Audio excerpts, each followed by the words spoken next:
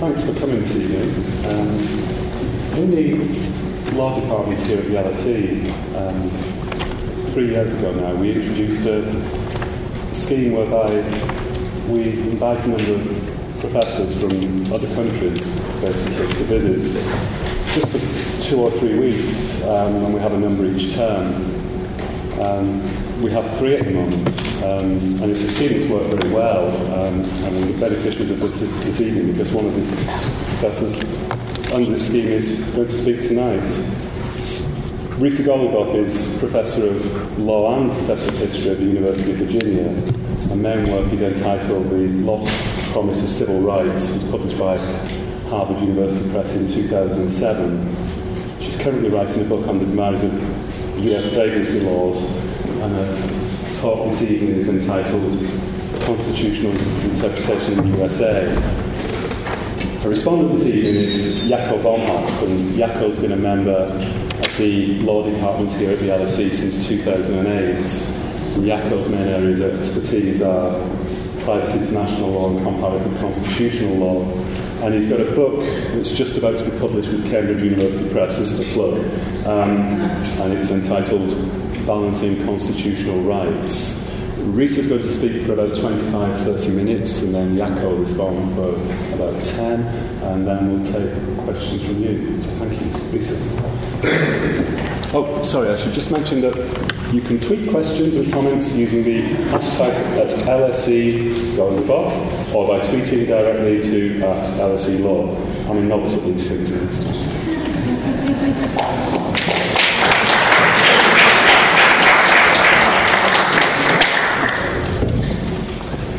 Thank you all for coming, and thank you to Neil for inviting me to LSE and to the law department in general for welcoming me so nicely, and specifically also to Jaco, Connor Garrity, and Bradley Barlow for helping put this together. So I stand here today wearing several hats: an American speaking to you about my own Constitution, a historian speaking about my research about how the Constitution's interpretation has changed over time, a professor of constitutional law, a former law clerk to a United States Supreme Court justice, and a general court watcher, as we like to call ourselves in the United States. I noticed that there were a couple of different descriptions of what I was going to talk about today, and I hope that none of you are here only because you want to hear about last term's cases and my views on how they use history. If they are, I'll give you a minute, because I'm only going to talk a little bit about that. The other one talks about the legitimacy of the American system of judicial review, and I'm going to talk more about that. So I think my subtitle, the title is Constitutional Interpretation in the USA, and my subtitle for the evening is The Court, Public Opinion, and Constitutional Conversations. When I teach constitutional law, I explore with my students the basic question of judicial review at length. What justifies 9 unelected people overturning democratically passed laws? And this is also called in the United States the counter-majoritarian difficulty, right? The court is not a majoritarian body, and when it acts, it overturns majoritarian acts, and that produces a difficulty. So it's often said that the innovation of American constitutionalism is that the people are sovereign, the people delegate limited powers to the federal government and create all kinds of checks on the government to prevent tyranny, and that when the government exceeds constitutional boundaries, courts act on behalf of the people to reaffirm constitutional limits. And that leads to this question of the counter-majoritarian difficulty. So I'm going to talk today about one recently prominent response to the counter-majoritarian difficulty, which is that the court is actually not counter-majoritarian. It's that the court is majoritarian. And this argument says that when the court acts, it is usually, if not always, following American public opinion rather than leading or thwarting it. And if that's true, if the court is actually doing what most Americans want, then you can dissolve the counter-majoritarian difficulty.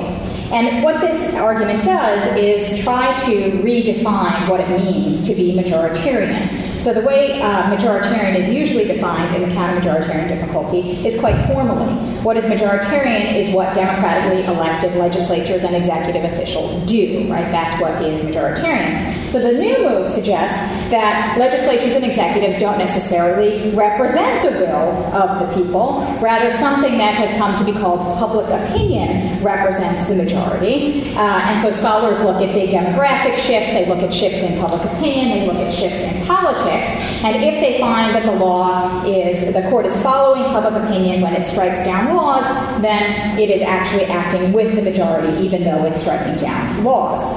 But that move away from a formalist account of what is majoritarian opens up new objections, right? One objection is how to define the relevant majority. Another objection is how to define public opinion and what is public opinion. And scholars have raised these critiques. So what I want to do tonight is put my historian's hat on my court watcher's head and offer a different kind of objection, one that I think is quite fundamental. And that suggests that the question itself is problematic and faulty, that the court and public opinion are not separate enough to ask whether one is following the other or vice versa. I will try to refrain from saying the court and public opinion every time I talk about them with the scare quotes. I will do it sometimes, but you should imagine the scare quotes there every time I say the court and public opinion. So the origins for this line of thinking are in a general way of thinking about the law that scholars have embraced for some time, which is that there's something called the law and there's something called society, and law and society influence each other in one direction or another, and this has been a hugely intellectually rewarding way that historians and other legal scholars have thought about the development of the law over time. And one can see the court and public opinion question as a version of this law and society question. Is the court, law, one form of law, following public opinion, one form of society, or the other way around?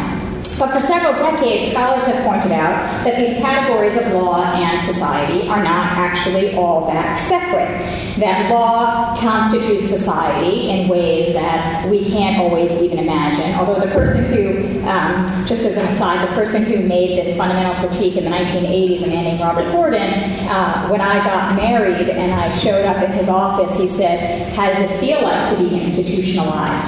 And at the time, I don't think I realized how deep that went for him, right? That to be a wife is to be a legal category, right? And these legal categories constitute us in lots and lots of ways. And by the same token, it's hard to talk about the law without understanding all of the social processes, social dynamics, and social contexts that create it. And so scholars, and especially historians, have taken to talk about the semi-autonomous field of law and have tended to create caveats when they're talking about law and society. The stronger version, even, of that recognition is that law and society are mutually constitutive, that the one only exists in conjunction with the other. Constitutional law and constitutional theory haven't really taken this point to heart, however. The court and public opinion are often discussed as if they do truly exist separate and apart from one another. And given the stakes of the counter-majoritarian difficulty and the question of the legitimacy of judicial review, one can see why people want to talk about it in these ways. And given those same stakes, one can see why it's also important to recognize the fallacy of this binary if it in fact exists. So my plan today is to talk about how the court and public opinion are far more complex than usually understood, and to show how they are not separate and opposed, but interrelated and mutually constitutive, both in how Supreme Court decisions come about and how they're understood once the court has acted. The binary, in fact, obscures the many actors and influences and dynamics that make constitutional interpretation happen. And once you look more in depth at those actual processes of constitutional interpretation, you can see that a given case does not just appear at the court one day and the justices wonder whether to thwart or not to thwart the will of the majority as expressed in legislation. Much of the work that's done to construct a case is done before the case ever gets to the court. People decide that a harm they've experienced is or can be a legal harm, and they seek legal help. Lawyers agree that it can be a legal harm. They choose some cases and not others, some clients, some facts and not others. They shape these claims into the legal categories that they understand to be available. Lower courts embrace these arguments or they don't. Legislatures might change laws prophylactically, anticipating that the constitutional interpretation will change. Legal scholars and popular media comment, they create new interpretations, they oppose or advocate for particular interpretations. And when the case gets to the court, lawyers in particular shape justices' understandings of what matters, what's happening in the world, what everyone else has been doing about it, what arguments are possible, and what the Constitution can or should look like. Only then does the court act. This means that by the time the court decides a constitutional case, public opinion in the form of all of these choices by all of these other people and institutions have already acted on what that case looks like. And that's not to say that the justices have no autonomy. It's not to say they have no discretion. They can still obviously shape the cases in lots of ways, but they don't do so in a vacuum. The same is true on the other side of the court's decision. Supreme Court cases in and of themselves are not a singular thing. And this is something I've been puzzling on since I was a law student, and I was asked to identify the holding of a particular case. And it was not clear to me, just upon reading the case, not necessarily what the holding was, but, for example, a phrase like all deliberate speed from Brown versus Board. Why is that the phrase we all took? There were lots of other phrases we could have taken. And it always seemed to me that one couldn't really know, at least as a law student, what the essential thing that was going to come out of that case was until people already decided and started talking about it after the fact. It's part of the ongoing constitutional conversation that the court case is not the only significant event. It's part of an elaborated process of dialogue. And part of that is because a case is not a singular thing. A case operates on a number of different levels. And I just want to throw out what I think these levels are. A case operates as a legal outcome, a political intervention, legal doctrine, legal rhetoric and implications of that rhetoric, as a cultural symbol, as a constructed image of social reality, as a legal process, and as an instruction or instructions to lower courts. In other words, what the court does doesn't become meaningful until it enters into conversation with other actors. I want to use two examples to make these 2 points tonight, one from my historian's hat and one from my court watcher's hat. From my historian's hat, I want to talk a little bit from my book about vagrancy laws and the changing constitutional interpretation of American vagrancy laws during the long 1960s. And I'll briefly talk about the after effects of the court decision, but really I'm going to talk about the before. And then from my court watcher's hat, I want to talk about last term's 2 cases involving marriage equality, the same-sex marriage cases at the court last term. And here I'll focus on my second point on what comes out the other end and what it might mean and how it might mean different things. I could easily have done this the opposite way. I could have done both of them for both, but I'm going to run out of time as it is. So I'm just going to do that. The point is that the stories that I'm going to tell are true for, I would say systematically true for all cases, but I haven't actually tested it, so I'll say virtually true for all cases, whether or not it's apparent at the moment. So the historical example, vagrancy laws in the long 1960s. As many of you may know, American vagrancy laws came from England with American colonists. They proliferated across the colonies and then the United States, and most states and localities had vagrancy laws for centuries.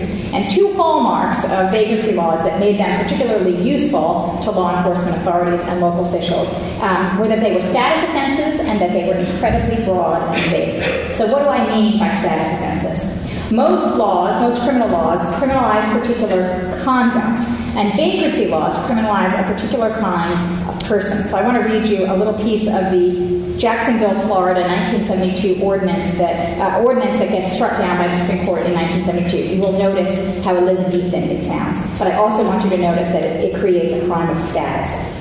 It says the following. Rogues and vagabonds, or dissolute persons who go about begging, persons who use juggling or unlawful games or plays, common drunkards, common nightwalkers, thieves, pilfer, pickpockets, persons wandering or strolling around from place to place without any lawful purpose or object, habitual loafers, disorderly persons, shall be deemed vagrants. They don't commit the crime of vagrancy. There are no actions here. There are types of people. And that meant often that police could arrest anyone they wanted whenever they wanted, although they tended to arrest some kinds of people, and we'll talk about this in a minute, more than others. As you can also tell, that language is rather vague and broad, wandering about with no apparent purpose. Most of us do that at some point. It's not particularly hard to find someone doing that if the police want to. So for centuries, American officials, like their English counterparts, employed vagrancy laws against anyone who is out of place in any way, not just those you might think of as vagrants.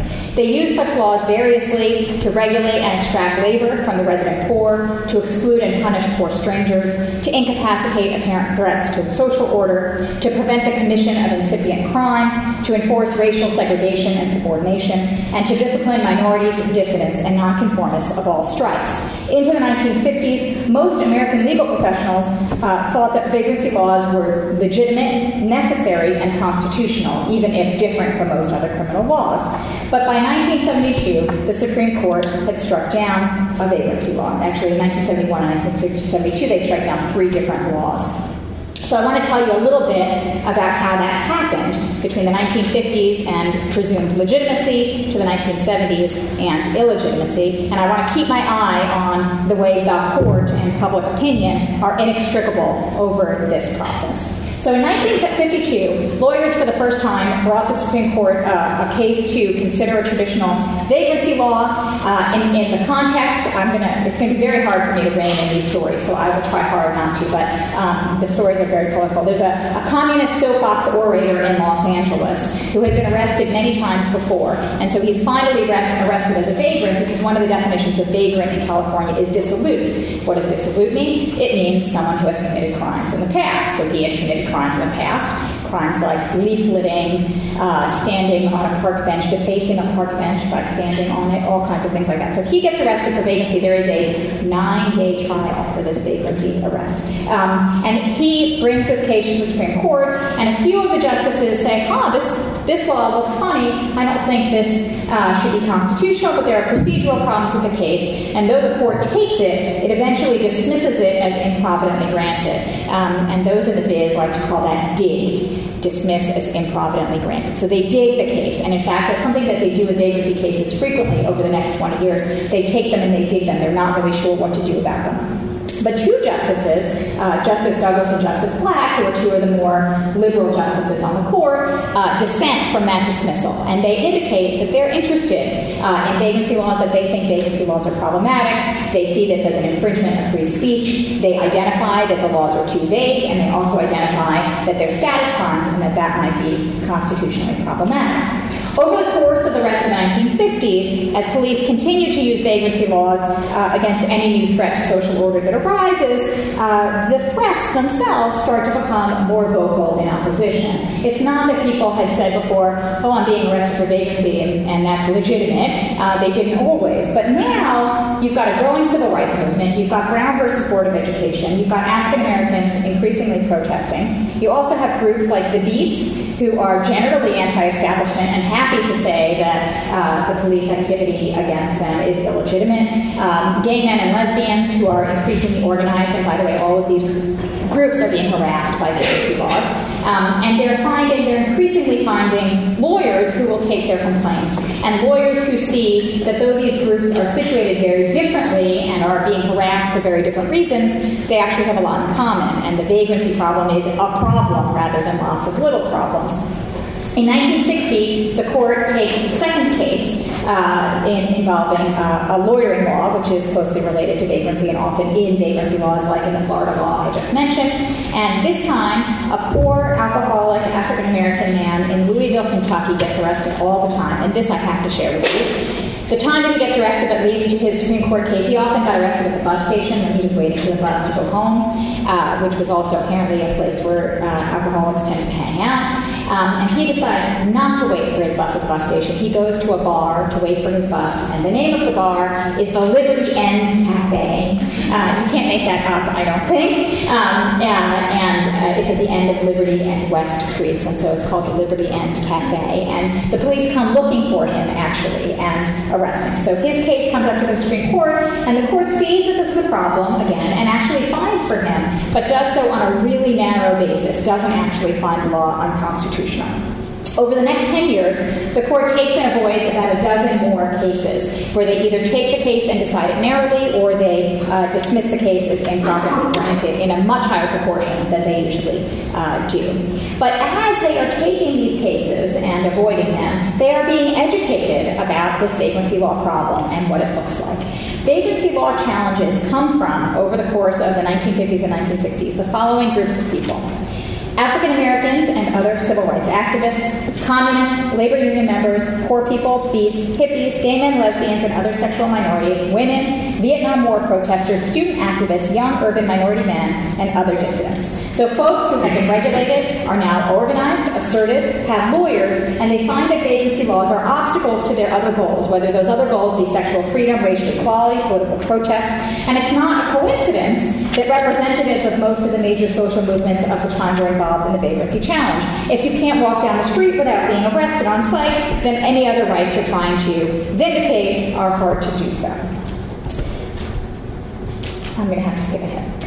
So these groups make visible to legal professionals what had previously been invisible to legal professionals, and that is that constitutional rights of a variety of kinds are implicated by vagrancy laws. So key to this process of educating the court is a dynamic in which social articulations of harm get translated through intellectual ferment and lawyerly argument into arguments before courts, and then people react to what the courts say, not just the Supreme Court, but lower courts as well, and they start to articulate their harms in similar language and to appropriate the language. So African Americans make claims, and then hippies say, we're just like African Americans, and then gay men and lesbians say, we are just like hippies. And as this process goes on, the court starts to see the relationship between all of these cases that might otherwise look pretty disparate. Now, we wouldn't want to give you the impression that there was a unified change of public opinion over this period, because at the same time that these social movement groups and various individuals are pursuing the vagrancy laws, there are a lot of people who are committed to retaining them. Most of those folks are people tasked with maintaining social order and preventing crime: police departments, police officers, local officials, state officials. And they are convinced that vagrancy laws are necessary for a whole host of reasons, and their views keep coming before the courts as well. But one can see over this period the shape of their view shifting too. So at the beginning of this period, there's an outright defense of vagrancy laws, and by the end, there's an acknowledgement of the need to modernize vagrancy laws, that Elizabethan language is inappropriate, the police need some tools, but maybe not that one. And as well, there's a shift from an outright defense of maintaining conformity, hierarchy, and order to a defense that vagrancy laws are needed to prevent crime. We're not trying to maintain conformity, we just want to prevent crime, although there's still some defense of conformity over time. So by the time the court decides the key cases in 1971 and 1972, it's kind of hard to isolate the court's view of vagrancy from this 20-year conversation in which it has been involved. Reading the final 1972 opinion in light of the prior challenges shows all the ways the court comes to the case thinking about what has gone before it. It reflects a multiplicity of these social movements. It reflects the ideas of nonconformity and equality that have become so prominent over the course of the 1960s. It reflects changing ideas of the role of the criminal law in policing morality, and it reflects a deep criticism of the police and of police discretion, although crime prevention remains, I think, the stickiest part for the Supreme Court. So the court and its opinion are deeply shaped by changing views both within and without the court, by both proponents and opponents. So one could say here that public opinion on vagrancy laws changed over time, but that would really not tell the story. The story is rather, I think, one of a shifting and dialogic process of interaction and exploration that led many, though not all Americans, as well as the justices, to change their views on the constitutionality of this previously ubiquitous set of laws. Public opinion and the court were not separate throughout this process. They were routinely, systematically influencing each other. So by the time the court decides the case, it was not for the first time acting in response to some singularly articulated public opinion. I was going to talk just briefly about what the opinion is understood to mean going forward, but I think I'll save that, and if anyone wants to ask about that, I can talk about it. I want to turn instead to the contemporary example and talk about the various meanings in that case and how it looks going forward. So there are two cases that the Supreme Court considered last term, and the segue feels abrupt, but there are lots of reasons why these two things are connected that I can tell you about in question and answer if you want, as well as just being interesting things that have been going on. So the two cases are Hollingsworth v. Perry and United States versus Windsor. And first I'll tell you a little bit about the cases and then talk about their various meanings and how I think you can see on the other side. So I've just shown you how, leading up to a Supreme Court action, you can't really disaggregate the court and public opinion, and now I'm going to show you how coming out of the Supreme Court's action, you can't really disaggregate them either. So the first case, Hollingsworth v. Perry, is a California case. In 2008, the California Supreme Court announced that limiting marriage to different-sex partners violated the California Constitution as a matter of equal protection. And the voters of California then passed a proposition called Proposition 8 as a ballot initiative that amended their state constitution to limit marriage to one man and one woman. So the Supreme Court of California acts, and then you get this ballot initiative changing that action.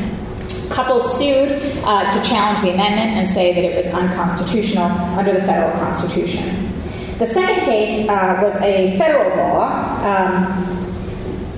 The case is called United States versus Windsor, and in the 1990s, in response to the possibility that some states would legalize same-sex marriage, Congress passed the Defense of Marriage Act, also known as DOMA. And DOMA defined marriage as being between one woman and one man for all federal purposes. So that means for immigration, for taxation, for benefits, for military housing, for anything you can think of. That was the definition of marriage. And again, a couple sued to have the law struck down. In both cases, interestingly, government officials refused to defend the law. Those who were tasked with defending the law said, we don't want to defend this law. But they did enforce the law, and that enabled challenges to go forward. If they refused to even enforce it, you can't even get to the challenges. So they enforced it, but they didn't defend it. So other groups of people decided they would defend these laws. So the initiators of the ballot initiative in California, of Proposition 8, they tried to defend the law, and the Congress people who voted for DOMA tried to defend that law. So there were two questions on the table when the court took these two cases last year. One, would they even answer the constitutional questions? Would they find that these people who decided to defend the law had standing to do so? So you can't, not anyone can defend the law. There has to be a reason why you have an interest in the case. And then, if they decided to get to the merits of the case, what would the court say about the constitutional questions? So in Hollingsworth, the California case, the court found no standing. This meant that the trial court's invalidation, so the lower court had invalidated Proposition 8, had said you have to allow same-sex marriage. So this meant that the trial court's invalidation stood, but it didn't extend the ruling anywhere else, right? It didn't say that states generally were prohibited from prohibiting same-sex marriage. It just said, California, you can have what you did. So same-sex marriage is now alive and well in California, but the court didn't apply it anywhere else. In Windsor, the federal case, the court found standing, and it struck down DOMA. So it said that the federal government could not define marriage as between a man and a woman. It said that defining marriage was traditionally the job of the states. The federal government couldn't take it away that job, in particular because DOMA infringed liberty interests under the Fifth Amendment to the Constitution.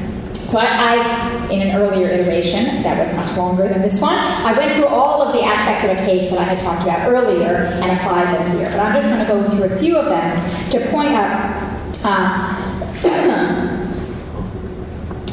how they point in different directions and how they offer up various resources for future litigants, for cultural production, for constitutional consciousness, and how it's best to understand them through a conversational process of elaboration. So first, the legal outcome.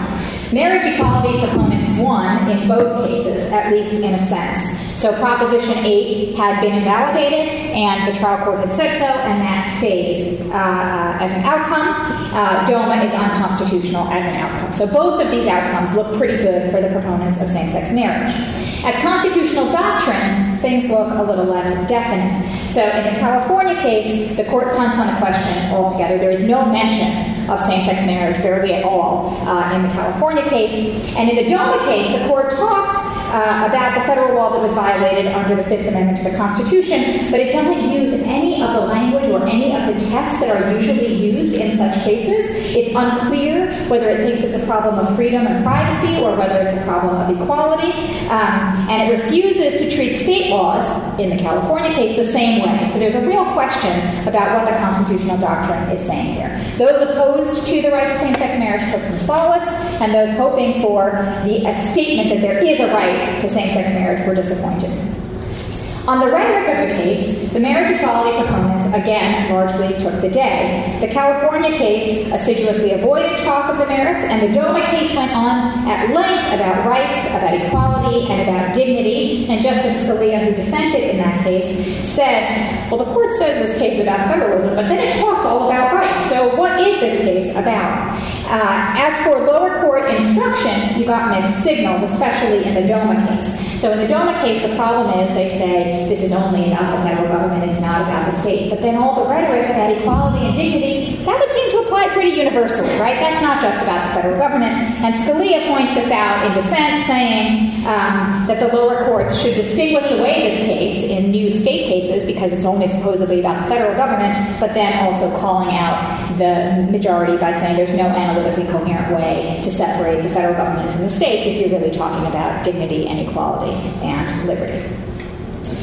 So, in short, on a simplistic level, you could say that the court is following public opinion in these cases, that public opinion has changed on same-sex marriage dramatically and on sexual orientation generally, dramatically over the last 20 years. But I actually think that such an analysis would reify the binary of the court and public opinion, and that these cases are equally amenable to showing us the problems of that binary. And in fact, I think about these cases in the context of my argument as kind of meta cases, right? These cases are actually all about the argument that the court follows public opinion. So one of the crucial ways that the court and public opinion mutually constitute each other is through the medium of the legal scholar. So for the last 20 years, legal scholars, 10, 15, 20 years, have been expounding on this question, does the court follow public opinion? And the justices have been listening to all of this talk about does the court follow public opinion. They have heard that they can increase their legitimacy if they follow public opinion. They have heard that they could produce backlash if they don't follow public opinion. And they are all thinking about whether or not they're going to risk their legitimacy if they answer the same-sex marriage questions in particular ways. And both Chief Justice Roberts and Justice Kennedy, who are on opposing sides in Collinsworth, are talking about ongoing debates, current debates, big political questions. They are very, very hyper-aware, in part because academics keep telling them that public opinion is changing and we don't know how fast. The lineup in the cases, which is puzzling to court watchers, also suggests this. Justice Ginsburg agrees with the majority not to decide the merits in the California case, even though she's one of the more liberal members of the court, and she indicated in oral argument that she worried that it might be too soon to answer this question, and so she wanted to punt it. So in my view, these cases are ideal primers in how the court's constitution by society is itself a product, in my view, faulty arguments about the court's role in constitutional change. That's what it's thinking about. I don't think these cases look the same way in the absence of a self-conscious court understanding itself in the terms that scholars have set out for it. So the court isn't just responding to external changes in the world. The court is recognizing the constitutional conversation in which it is always constantly engaged. And I think that that recognition is pretty good evidence of the very problems with this binary. The court itself does not stand apart from public opinion, and it makes little sense to speak as if it does. Now, one sympathetic to the court follows public opinion argument might take my argument to mean that if there's no real separation between the court and public opinion, then judicial review must be legitimate. But that's not not my conclusion. For every Supreme Court case, there's this ongoing constitutional conversation. But every conversation looks different, has different roots, different participants, different institutional homes, different normative arguments. The existence of that Constitution reveals that the court and public opinion are mutually constitutive as a matter of historical and contemporary practice. But that doesn't mean that it legitimates the categories in which constitutional scholars attempted to speak. It means that the practice reveals the instability of the categories themselves. Now, what I'm not sure about, and what I keep pondering, is whether my conclusion that thinking about law and society, the way law and society scholars have thought about the problems of reifying law and society in the context of constitutional law, the court, and public opinion, I'm not sure whether that only undermines this argument that public opinion is majoritarian and that the court follows public opinion, the attempt to solve the counter-majoritarian difficulty, or whether it undermines the whole construction of the counter-majoritarian difficulty. I haven't been able to decide whether the formalist definition of the majority shields that construction from my critique, or it doesn't. So I leave you with that question, and I thank you for listening, and I look forward to Jaakko's comments and to your questions.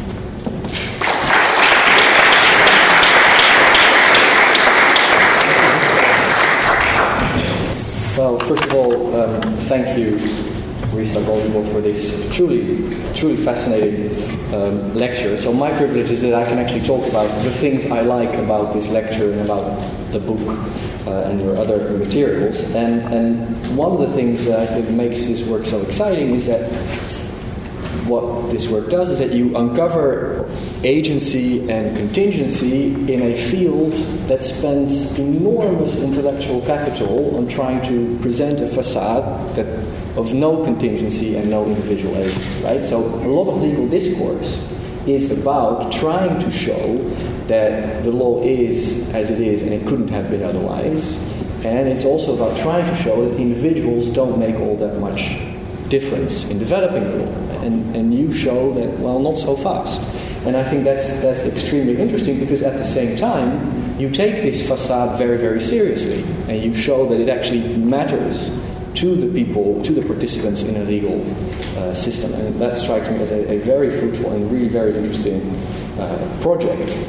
Now, I don't feel qualified to talk about the substance of either the vagrancy episode or the equal sex marriage episode, other than to say that I find your reading on both counts illuminating and convincing, but I'm sure there'll be lots of questions on those two particular topics. So what I thought I would do is to talk a little bit about how your scholarship could be relevant sort of more broadly, both in terms of its methods and in its substantive conclusions, right? So what could other people doing other work in other areas or in other legal systems take from your work? And hopefully that sort of relevance beyond this context study would then go back onto your work, and perhaps also the beyond might be relevant for your work as well. Right? So that's what I'd like to do in these few minutes. So it's basically about methodological and substantive implications of what you are, what I read you as doing. So first, maybe two very brief points in terms of methodology. How does this matter for lawyers doing lots of different projects? And one thing I think that you do is that you introduce a whole range of new conceptual vocabulary that is potentially extremely useful, right? So if you think about classical jurisprudence, general legal theory, we think about laws as being valid or invalid, they are binding or not binding, you have a precedent or something is not a precedent, and you show you bring up a much more sort of fuzzy set of, but very revealing categories. So like if you look at the materials of lawyers in a Ministry of Justice, for example, as you do in your book on racial discrimination, you see that these lawyers don't talk about rules as being binding or not binding, they talk about them as being vulnerable. Right? We think that there is a doctrine here that is vulnerable, or they talk about a doctrine as being at risk of something changing, right? Or they think about a new legal option as becoming visible. And those categories of laws being vulnerable, doctrinal options being vulnerable or visible or at risk, I think should spur work in general legal theory to think much more carefully about some of our received concepts. The same about analogy. Right? So lawyers have very sophisticated and technical ideas about what are the true analogies, but then your talk, as you just told us, you show that you can have changing ways of thinking about how this type of vagrant is like that type of vagrant, right? The social dynamics that make people see all of a sudden that this beatnik, is that the term, I think, is like that streetwalker or is like this person who's being discriminated. And there, too, I think it broadens up a whole range of fascinating questions. The other methodological point, I think, is that you question a lot of the assumptions that some of us, or many of us, actually hold quite dearly. And just to give two examples, assumptions particularly about the way law develops and law changes. So many of us will have ideas, I suspect, about things like a slippery slope argument. Right? And slippery slope arguments are very, very dangerous. Or another argument that you hear quite often is the idea of the dilution of rights. Right? So the argument that you see quite often is that if you expand the coverage of rights, then they will somehow become less intense or less strong in their protection. That's something that intuitively makes perhaps some sense, and you hear this quite often. And I think your work shows, well, not so fast. There's actually very little that we know about this. There's very little that you can say in general terms about how this actually works. Right? Is it true as an empirical matter that if you expand the coverage of a right, if a right gets broadened, if a doctrine gets broadened, then that means some kind of weakening of the core? And I again think that your work raises lots of questions there. So then my second point would be about methodological implications and substantive implications from a comparative law viewpoint more specifically. So this would be, what can we in Europe learn about your work, and what might the European experience perhaps conversely tell American lawyers about their projects. And so here I would go back to your general description about this mutually constitutive relationship between the court, what you call the court and public opinion, and about this idea of law as a semi-autonomous field. And I think it could be really interesting to use that idea of semi-autonomy as a template for comparative study. And so then what you would say is that law as a descriptive matter and also as a normative ideal is and always has to be somewhat autonomous. Right? It always has to be, and it always is, seen as somewhat separate from society, from public opinion, as you call it, but it also, of course, is and has to be somewhat connected to society, to public opinion, etc. And then what you can look at is how do different legal systems and different legal cultures manage that, not so much opposition, but that relationship, I think you should call it. And so you could look at things like, how do people even define this idea of law being somewhat autonomous, right? What does this somewhat closed off, what does that actually mean, and how do you implement that? What does it mean for law to be somewhat responsive to social changes, etc.? How do we even see it? Do we see this as a dilemma, a problem, or do we see this as a challenge for lawyers? Do lawyers talk about this idea of law having to be somewhat separate but also somewhat open to society? Is that a sort of a dilemma that they talk about in terms of, well, we're caught between a rock and a hard place, or Greek mythology? Or is it something, no, this is a challenge that only lawyers can actually address, and we have some kind of hope that we can overcome somehow this dilemma? Right? And to just give you maybe one example relating to my own work that I hope will be relevant here, is about the different categories that lawyers use when they talk about this idea of somewhat closed and somewhat open. And here I think there are some striking differences between the US, I'm going to use the same scare quote, the US and Europe. So if you talk about law as being somewhat closed off, the typical US elements that surface in your writing and in your talk are ideas of rules and categories and precedent, right? So the closure comes from, let's say you're talking about the racial discrimination period. The closure comes from, you have an amendment, one amendment here, and you have one doctrine there, and you have another right or statute there, and those sort of are closed off. And that constitutes the closure or the formality. We can talk about the concept of formality perhaps in a second. Now, on the European side, things would look very differently. If you simplify again, the way that many European lawyers present their system as somewhat closed off, right? So the way they emphasize this autonomous character would be through some kind of pyramid of concepts. Now, again, simplifying, of course. But to give an example about legal change, because that's where I'd like to go, is to suggest that these different images of how law is somewhat closed off or somewhat open, how these different images may have implications for the way law changes. So if you take your narrative about the way that in the United States through the 1940s and 50s, ideas about social and racial discrimination changed, very similar to the vacancy project today. What you see is the legal change happens through people saying, here is this one amendment, and it gets sort of broadened out, right? Or here is this one statute that protects certain people, and that gets broadened out. Whereas in the European system, you wouldn't start with an amendment here or a statute there. You'd say, for example, in the German tradition, you'd say, well, we just put the most important right at the top, which would be some kind of human dignity, and that just radiates downwards. And now you can see, I hope, you can see that you get two very different images of legal change, right? This sort of outward radiation from different islands here and there, or a sort of downward trickling from a general concept at the top that then filters downwards. And I wonder, well, that would be just a statement that might be interesting to think about. Why is that interesting then in return for work in the United States? Because if the comparative project suggests that there is contingency as among different systems, then perhaps there might also be contingency within systems and over time in particular. And that would be my last set of points to talk a little bit about that.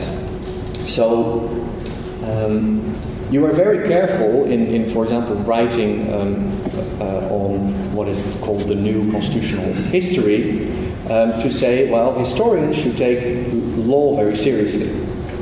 And that certainly means that they need to take legal doctrine very seriously. But I'm wondering whether it shouldn't mean more, and whether it shouldn't mean taking attitudes towards what good law looks like. What does good legal reasoning look like? How semi-autonomous should law be? To take that into consideration. Or to put it slightly differently, to acknowledge that the public opinion that you refer to, as of course being partly constituted by the court and by law, to acknowledge that public opinion will not just be public opinion on what you might call the merits of vacancy laws or of discriminatory laws, etc. It will also be public opinion on questions of legitimacy, questions of what does good law look like, what can courts do. People were debating the merits of vagrancy laws in the Middle Ages in Europe, and people were advancing the argument that begging should be allowed and that we should have mercy towards beggars, etc. But of course, then legal change through courts was not an option. So ideas change not just on the merits of these cases, but also on the way law could and should appropriately respond. And so it's more of a question than a comment is, what does taking law seriously mean here? And how do you go beyond not just taking doctrine seriously, but also taking changing attitudes towards law seriously? And I think I'll finish with one maybe short example on that particular point. And that's the idea of changes over time in these attitudes. So if you take Professor Golubov's work on racial discrimination, and then on the vagrancy laws, and then on the marriage equality cases, we are covering about 80 years or 90 years of constitutional history, which is, of course, quite a long period. And it would be, I think, reasonable to assume that ideas about what does good legal reasoning look like, right? What is the appropriate role of what's the appropriate pace of legal change, for example, that those ideas would change over time. And as an outsider, which I am, you may be forgiven for taking very crude approaches to this. So one thing you could do is just look at the legal language that is used. So the rhetoric that judges use in this particular case to signal in this conversation with the public, in that debate, that ongoing debate about legitimacy, to signal their ideas about the appropriateness of change or the speed of change or their role, etc. And so if you do look at that particular language, I think you do see very clear changes over time. And to give you just one very crude example on which I'll finish, if you just search for something like an expression like "the time has come." Right? When do judges of the Supreme Court use the phrase "the time has come" to signal something like "the time has come for us to acknowledge that this doctrine," etc., right? Or "the time has come for us to overturn this and that"? That's not the same thing as looking at precedent, very strictly speaking. It's taking this conversational aspect into account. And if you do that, you very quickly see that for decades on end, nobody used that phrase. And of course, unsurprisingly, by the 1960s and the 1970s, this phrase becomes used quite a lot. And then, interestingly enough, by the 1980s and 90s, it's beginning to be used less. And when people use it in the 80s and 90s, you see for the first time people saying, "the time has come for us." When I say people, I mean Supreme Court justices, of course, at this point. You see justices for the first time saying things like, "the time has come for us to acknowledge that we've gone too far and that we need to go back." Nobody says that before the 1980s. Now, I realize this is of a crudeness that is almost embarrassing compared to what you've been talking about, but it does give you, as an outsider, a quick view to confirm some intuitions, and it would leave me with a question, which is, the 60s and the 70s, or the long 60s as you would call them, are distinct in terms of changing social attitudes. I mean, that becomes very clear. But how distinct are they in terms of changes in attitudes towards, to put it again crudely, what does good law look like? What are they distinctive? Well, those are just some of the ways in which your lecture got me thinking. I'm sure that many of us will have lots of ideas about how your work relates to what we're all doing. And on behalf of everyone, thank you very much for that. Thank you. Those are great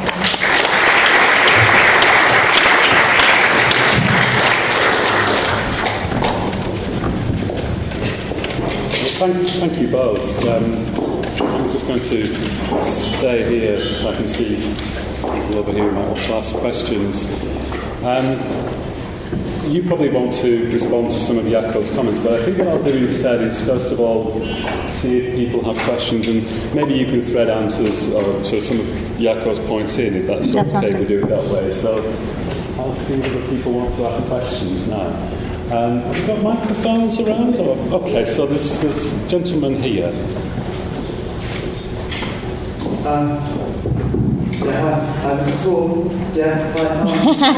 It's not pronounceable, so it's okay. Could you argue that the court, in some cases, doesn't act in the interest of the people, even after the Civil War, even after the 13th, 14th, and 15th Amendments were passed? The court kind of turned a blind eye towards what the Southern states were doing after, grandfather clauses were passed, literacy tests were passed, and things like that, which kind of restricted the right for African Americans to vote. Would you argue that the court, that this is an instance where the court doesn't act in the interest of the American people or society? So I think that the judicial response to the 13th, 14th, and 15th Amendments are a problem for the folks who think the court follows public opinion and that that's a fine thing.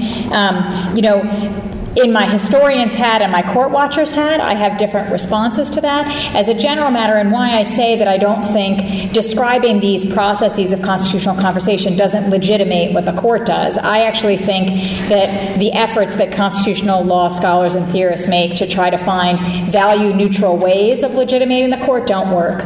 I think that there is always normative values behind what the court does and behind one's views of what the court does. So at the time, actually, did a majority of Americans think that African Americans shouldn't vote?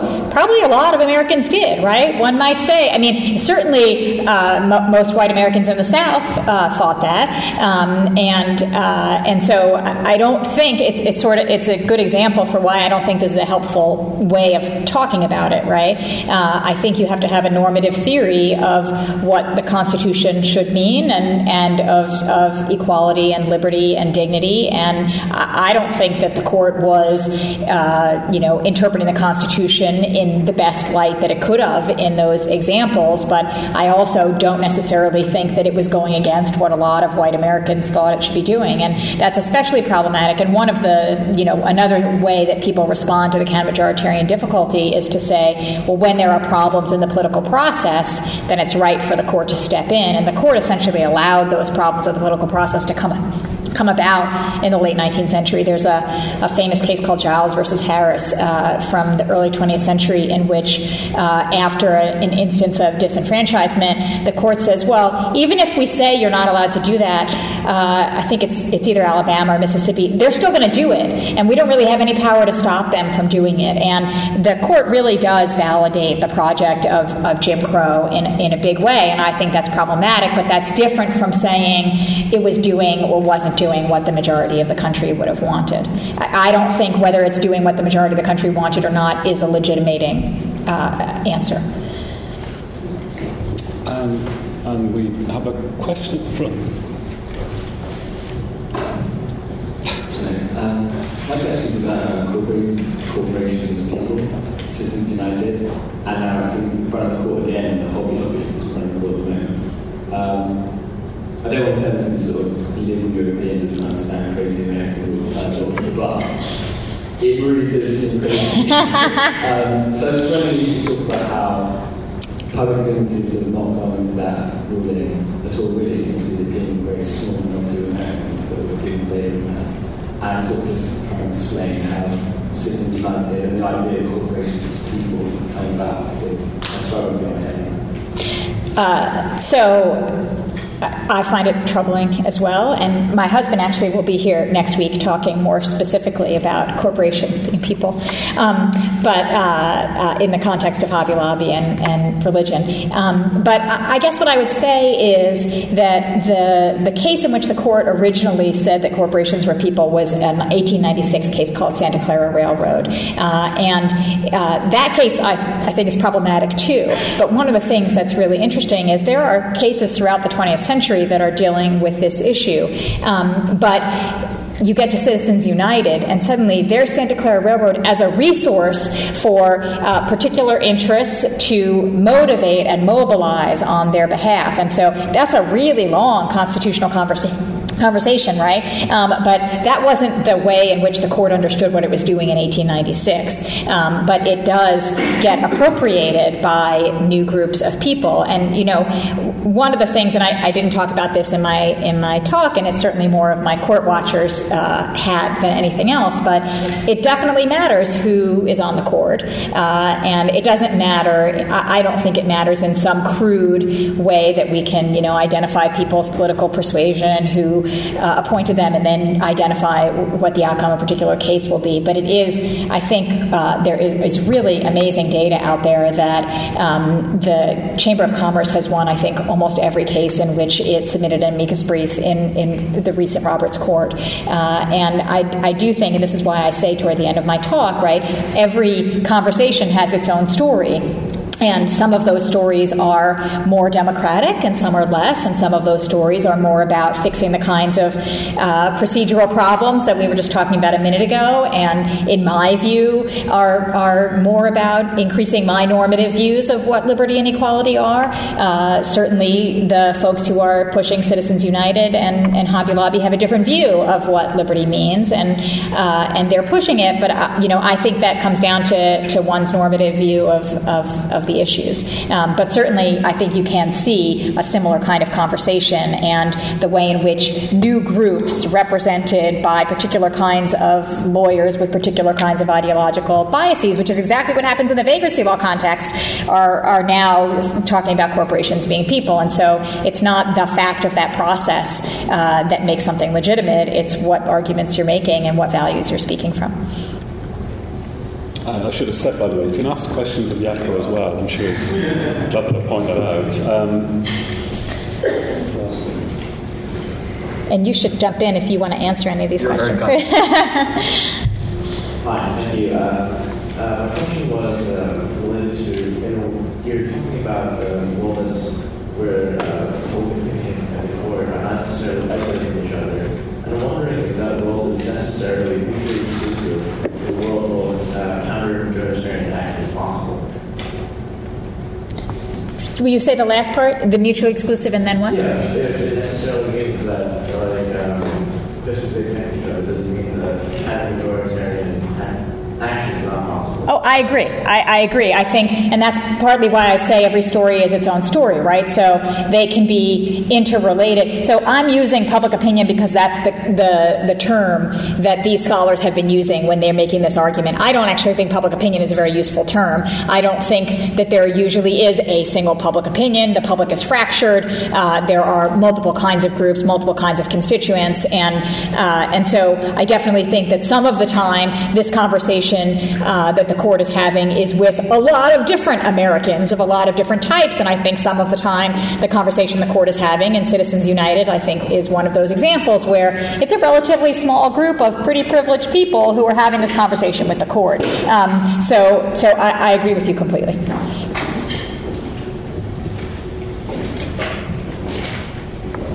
My question is on constitutional interpretation in the future. And the concept of constitutional jury. So my question is, what extent moving to a system where a jury making fundamental decisions rather than the Supreme Court, both in Europe and in America, would make more sense to make the system more transparent? Jury as opposed to a Supreme Court. Yes. So I suppose here, I don't have a formulated answer to that question, and it's very interesting to think about. But I would say that this is where Jaco's pointing out my view that law and doctrine are actually really important comes into play. There are a fair number of legal scholars, and especially legal historians, who don't think doctrine is important at all, who would say that of the categories of the aspects of a case, that the important ones are the outcome and the political intervention, right? That's what cases do. They intervene into politics and they have a certain outcome. And so one of the things that I think is actually really important is I think law does matter, and I think that it limits what judges feel that they can do, and that's a combination. I don't think that's because precedent binds or because the judges necessarily believe in precedent that they are bound by it. I do think that there are professional harms and there are professional norms, and those professional norms don't allow you to make just any argument. And so I think about Bush versus Gore, the case in 2000 that made George Bush president of the United States instead of Al Gore, and a lot of people interpret that case as there were 5 Republicans on the court and there were 4 Democrats and the Republicans won. And I think that's probably largely right as a matter of why the case came out the way it did, but that's not what they said.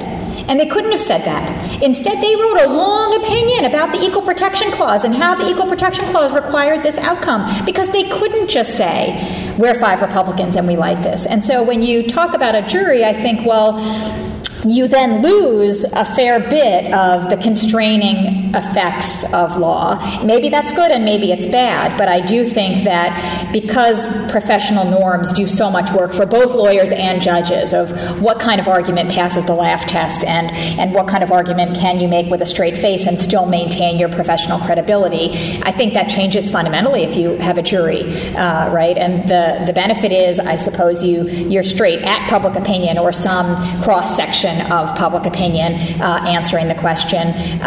But if what you're worried about or what you're thinking about is, how one interprets the Constitution with some fidelity to views about legal interpretation and a semi-autonomous field, then I think you lose that. I don't know if you want to add anything. I agree with that.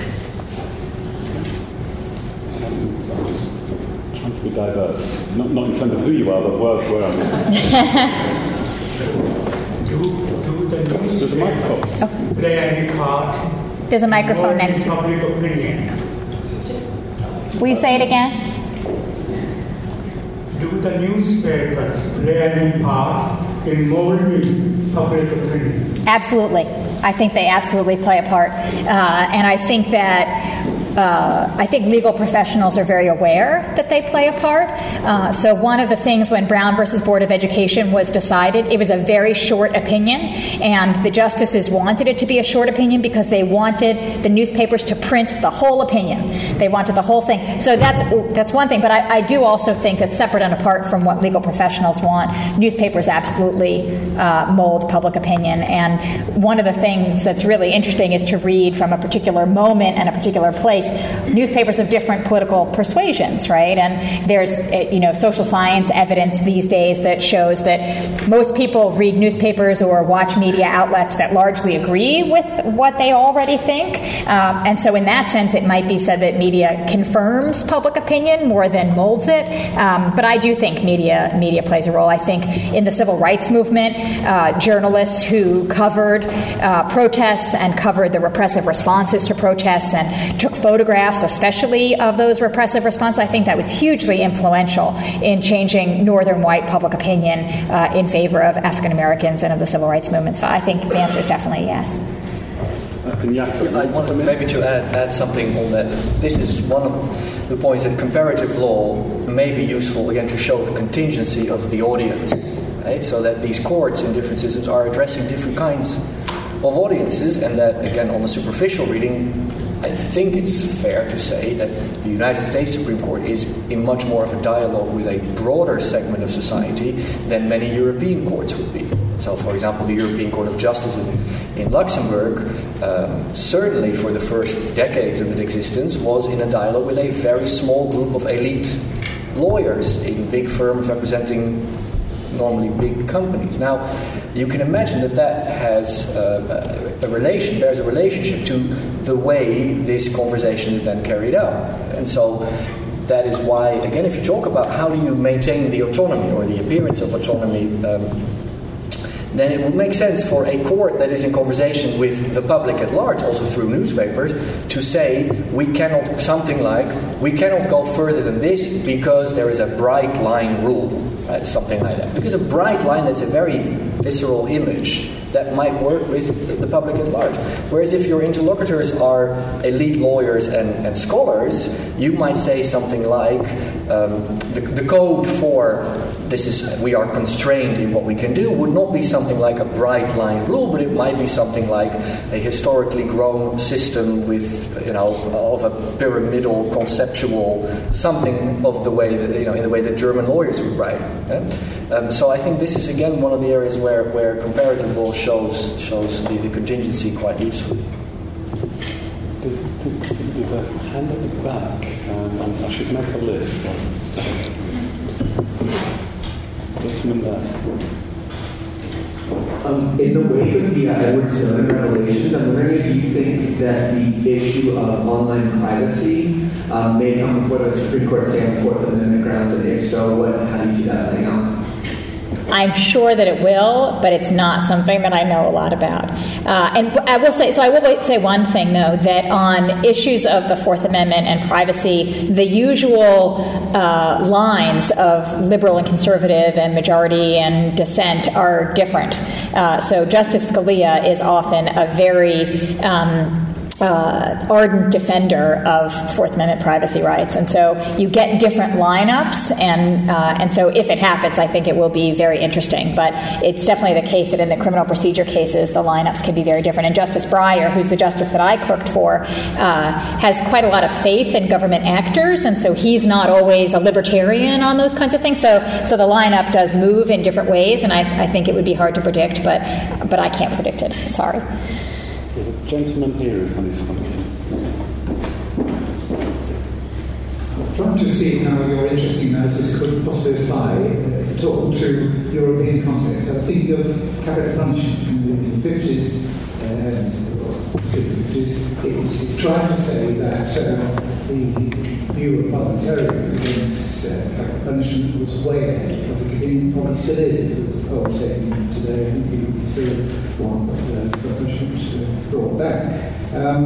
If there were a Supreme Court with the sort of jurisdiction that yours has, how do you think that would have reacted to that situation and the public opinion against capital punishment at that time? Okay. Trying to be inclusive. I'm not trying to pass the buck. So I don't know is the real answer, I'm sorry to say. But I suppose one thing that I would say, one of the reasons why I think that this conversation has come up in the United States is because justices of the Supreme Court tend to be elites.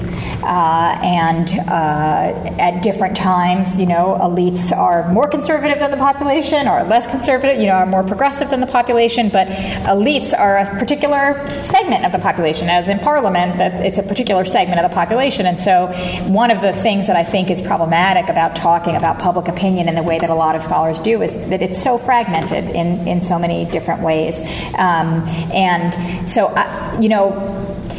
I don't know how a Supreme Court would have interacted in that particular moment, but I would say that in the United States, the history of capital punishment and what the Supreme Court did was really interesting, right? Because in 1972, the Supreme Court strikes down the laws, the death penalty laws in the United States, and in 1976, states reenact new laws according to the rules that there are multiple opinions. It's very hard to tell what they think would be constitutional, but it's clear that at least some of them think at least some laws would be constitutional. And so states respond, and then in 1976, they're upheld again. I think the justices, it's one of those moments that these scholars have been writing about, when the justices thought they knew what public opinion was, and it turned out they were not in sync, right? They were not quite in sync. They were in sync with some people, but not others. But I don't feel like I'm capable of really answering the question about what it would look like here.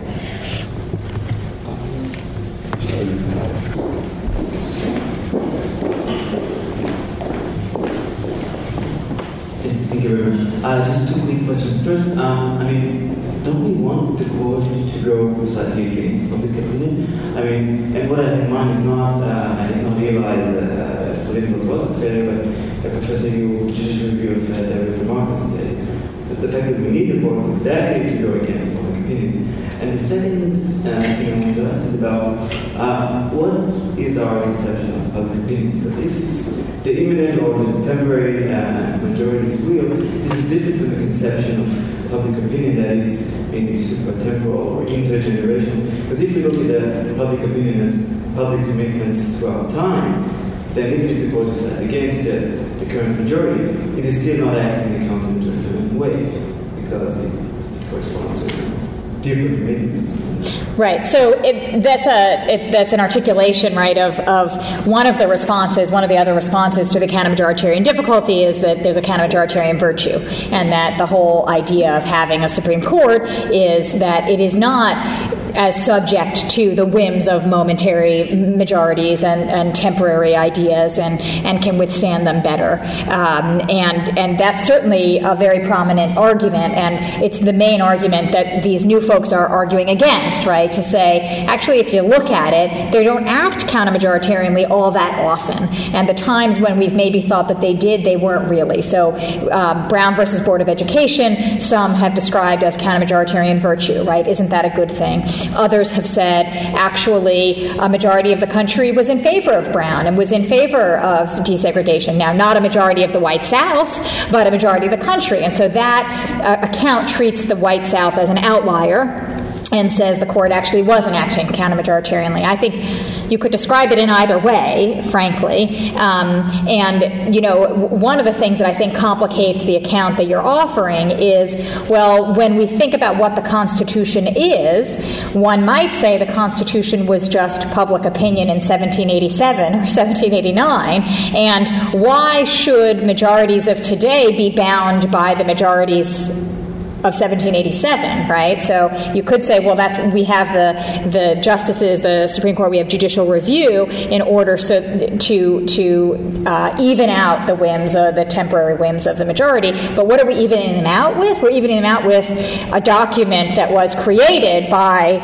a certain majority, although some would say an elite minority, actually, of 1787. So I think it's a really hard, complicated question. And when I teach constitutional law, many of my students really deeply believe in the counter-majoritarian virtue. And actually, depending on your politics, if you were to line up a lot of the cases, it's not clear to me that you end up thinking that the court's gotten it right a lot of the time. And I think that's true whether you identify as conservative or as liberal. About half the time, you're not going to think that they got it right. And then where does that leave you with the counter-majoritarian virtue?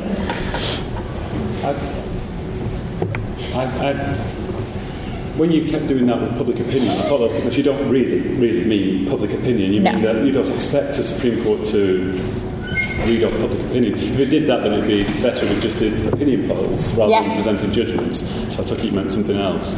But then there is, within the United States, that debate about whether or not having a Supreme Court do any sort of decision-making that tries to reflect public opinion, whether or not that's a good thing. Jeremy Waldron, I think, is a classic exponent of this. He says, well, the point about legislatures is that they have a democratic mandate in somewhere like the United States, and therefore it's not an accurate reflection of public opinion, but it's better than a Supreme Court could ever do, because legislatures, unlike courts, are typically fairly large, relatively diverse assemblies, and therefore they can do a better job of decision-making.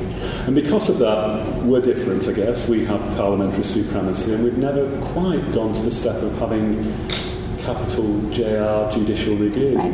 And I just wondered, Risa, what do you think of that? I mean, I get the sense that you have your reservations about judicial review of legislative action as a phenomenon, but I imagine that you would have strong reservations about parliamentary supremacy as well.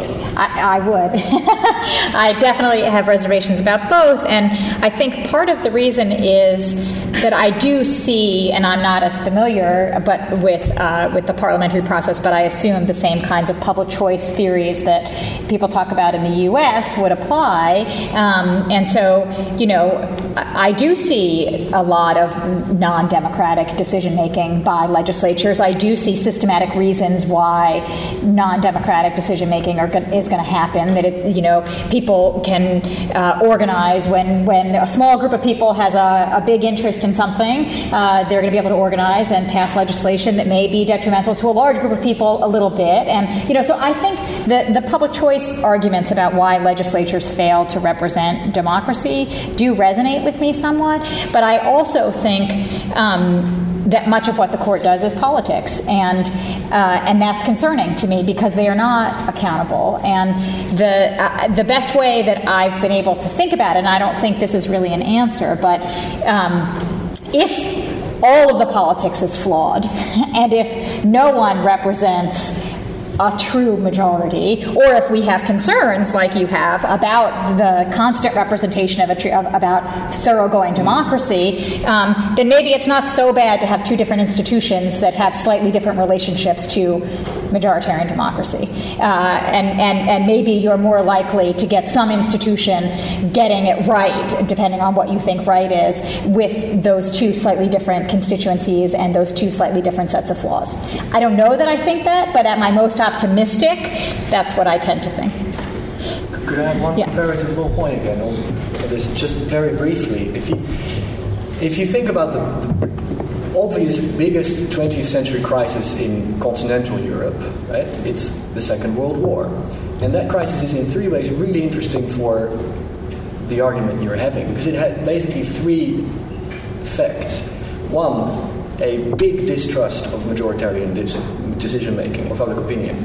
No direct equivalent in the United States. Two, almost no reaction in terms of distrust of courts or legal method. I mean, we'd be hard-pressed to say law under fascism, were courts too flexible? Were they too rigid? We wouldn't know, and I don't think anybody knows. And more interestingly, we don't really care. We don't think it's such an important question. Again, no equivalent in the United States. And the third point, this relates also to the capital punishment question, of course, is a huge response in terms of the idea of responsibility of courts, in particular, to enforce human rights standards. All of these are very different. And so that's why you get, and one of the striking quotes that I know of in this area is a German Constitutional Court judge who at some point worries and says we must be careful that we don't let the faith in democracy, the faith in the court turn into an enemy of faith in democracy. Right? Now that's radically different from anything that you would see in the United States. And so perhaps again that helps to put that debate in context. So you've had a question, but by all means again.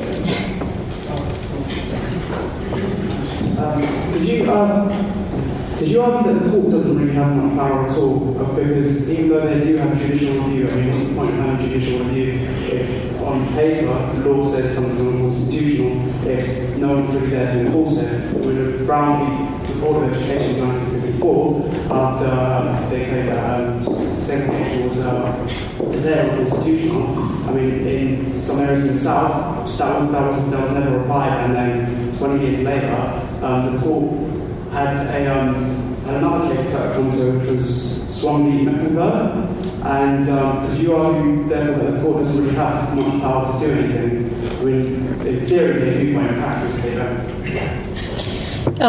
So I wouldn't put it as a binary, right? I would say, that when the court issues decisions, it operates on all these different levels that I was talking about before, right? So I think it is true that as a matter of legal outcome, the court often has to rely on the enforcement of other branches willing to enforce what it does as a legal outcome, or it's not going to happen, right? So if Southern governmental officials say we're not going to abide by Brown versus Board of Education unless President Eisenhower sends in troops and says, yes, you are, then that's not going to happen, right? And President Eisenhower does at one point send in troops and back up the court, but that wasn't a foregone conclusion, and that makes the court very nervous. And it's one of the reasons why the folks who argue that the court follows public opinion would say the court doesn't want to risk its legitimacy. It doesn't want to issue an opinion that no one's going to follow, because then everyone believes the court doesn't have any power. Going back to these general attitudes about law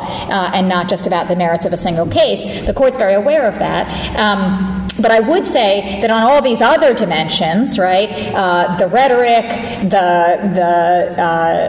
instructions to lower courts, the cultural production, the political intervention, I think the court does have power as cultural, as a statement about culture, as lots of other things. And so I don't think, even though it is true that for enforcement against a reticent party, it has to rely that if it says you must desegregate, someone's actually going to hold them in contempt if they don't, and then put them in jail if they don't, and actually make that happen. But I don't think that's the only way that the court operates. And I think Brown was actually incredibly powerful in other ways. As a political intervention, it actually had a lot of unintended consequences of hardening and radicalizing white Southern politicians to be more against segregation than some of them had been before Brown, because suddenly either you're for us or against us, and they have to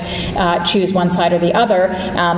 I think Brown was incredibly powerful in not a positive way, in my view, in constructing an image of Jim Crow, that Jim Crow was really only about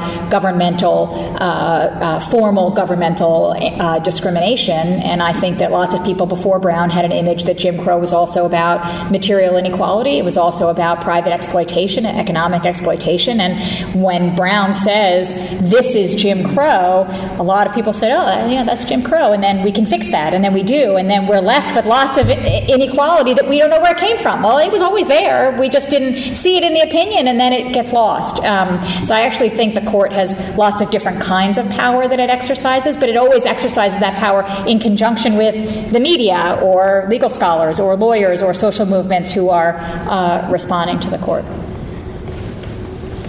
We've got time for one or two more questions, so please. I'm just wondering if you think about the relationship between the decisions that don't actually lead to a substantial outcome, kind of like the dates that you mentioned, or decisions on procedural grounds, and kind of the relationship between that and public opinion. And for example, I'm thinking that a lot of these decisions, although they don't actually lead to a substantial outcome, they stir debate and get people talking, and potentially have the possibility of developing a consensus in the public. And so maybe that's what kind of courts are saying when it's not the right time, but by stirring that debate, it may become the right time. Yes. So my book, I talk about all these vagrancy cases, and most of them result in very little legal doctrine, and I think they're incredibly important. And I think that the way we in the United States create the canon of important cases is all wrong. And I think that there are lots of cases that don't create substantial legal doctrine, either because they're dismissed altogether or they're too narrow procedurally, are incredibly important. And they're for precisely the reasons that you say. So there are often concurring opinions or dissenting opinions that are giving hints to people about where they should focus their energies. I mean, when you read Justice Scalia's opinion in Windsor in this DOMA case, the gay marriage case, the whole opinion is him telling litigators what to do next, right? And that's frequently what he does when he's in dissent. He's very smart, and he says simultaneously, there's no way to cabin this analytically, and here are the ways to cabin it analytically, let me tell you. And the justices are talking to the lawyers, and they're talking to people who they think are interested, and people are listening. And one of the things that I do in my book project about vagrancy law is show the ways in which suddenly you're getting a canon. And in 1952, when this first case comes up, they've got nothing to cite. And by the mid-1960s, even though they haven't won a single Supreme Court case, they've got 4 or 5 Supreme Court cases, dissenting, concurring, whatever. But they're up there, right? They can use them, and the lower courts are using them, and the lawyers are using them, and they're constructing a canon of support for their position, even though they haven't yet won a case. So, absolutely. One last question, anybody? Don't have to, but there's time. So. Would you say that recently the caliber of nominees put forward by the President of the United States, it would seem that things have become so politicized that since, say, President Nixon and Reagan, I think it's just game playing. And that when one thinks about the history of the Supreme Court, people like Brandeis and it's hard. And then Clarence Thomas, I mean, for heaven's sakes, where did he come from? It's an embarrassment, I would have thought, to the United States legal system. So, I would say, generally speaking, folks date Robert Bork's failed nomination as the moment when nominations became incredibly politicized. Now, that's not to say that they weren't political before that. They were, but I think people identified that as the moment when it became really hard to become a justice if you were on record as having said certain kinds of things. One thing that strikes me, but even saying that, though, there have been people, since Bork, and Justice Souter comes to mind as the most obvious example, who was nominated by a Republican president and turned out to be one of the most liberal members of the court, right? So despite all the politicization, people's views change. Justice Kennedy, is certainly no liberal, but he's moved more to the middle, and I think he's done so in part because he wants to be the middle. So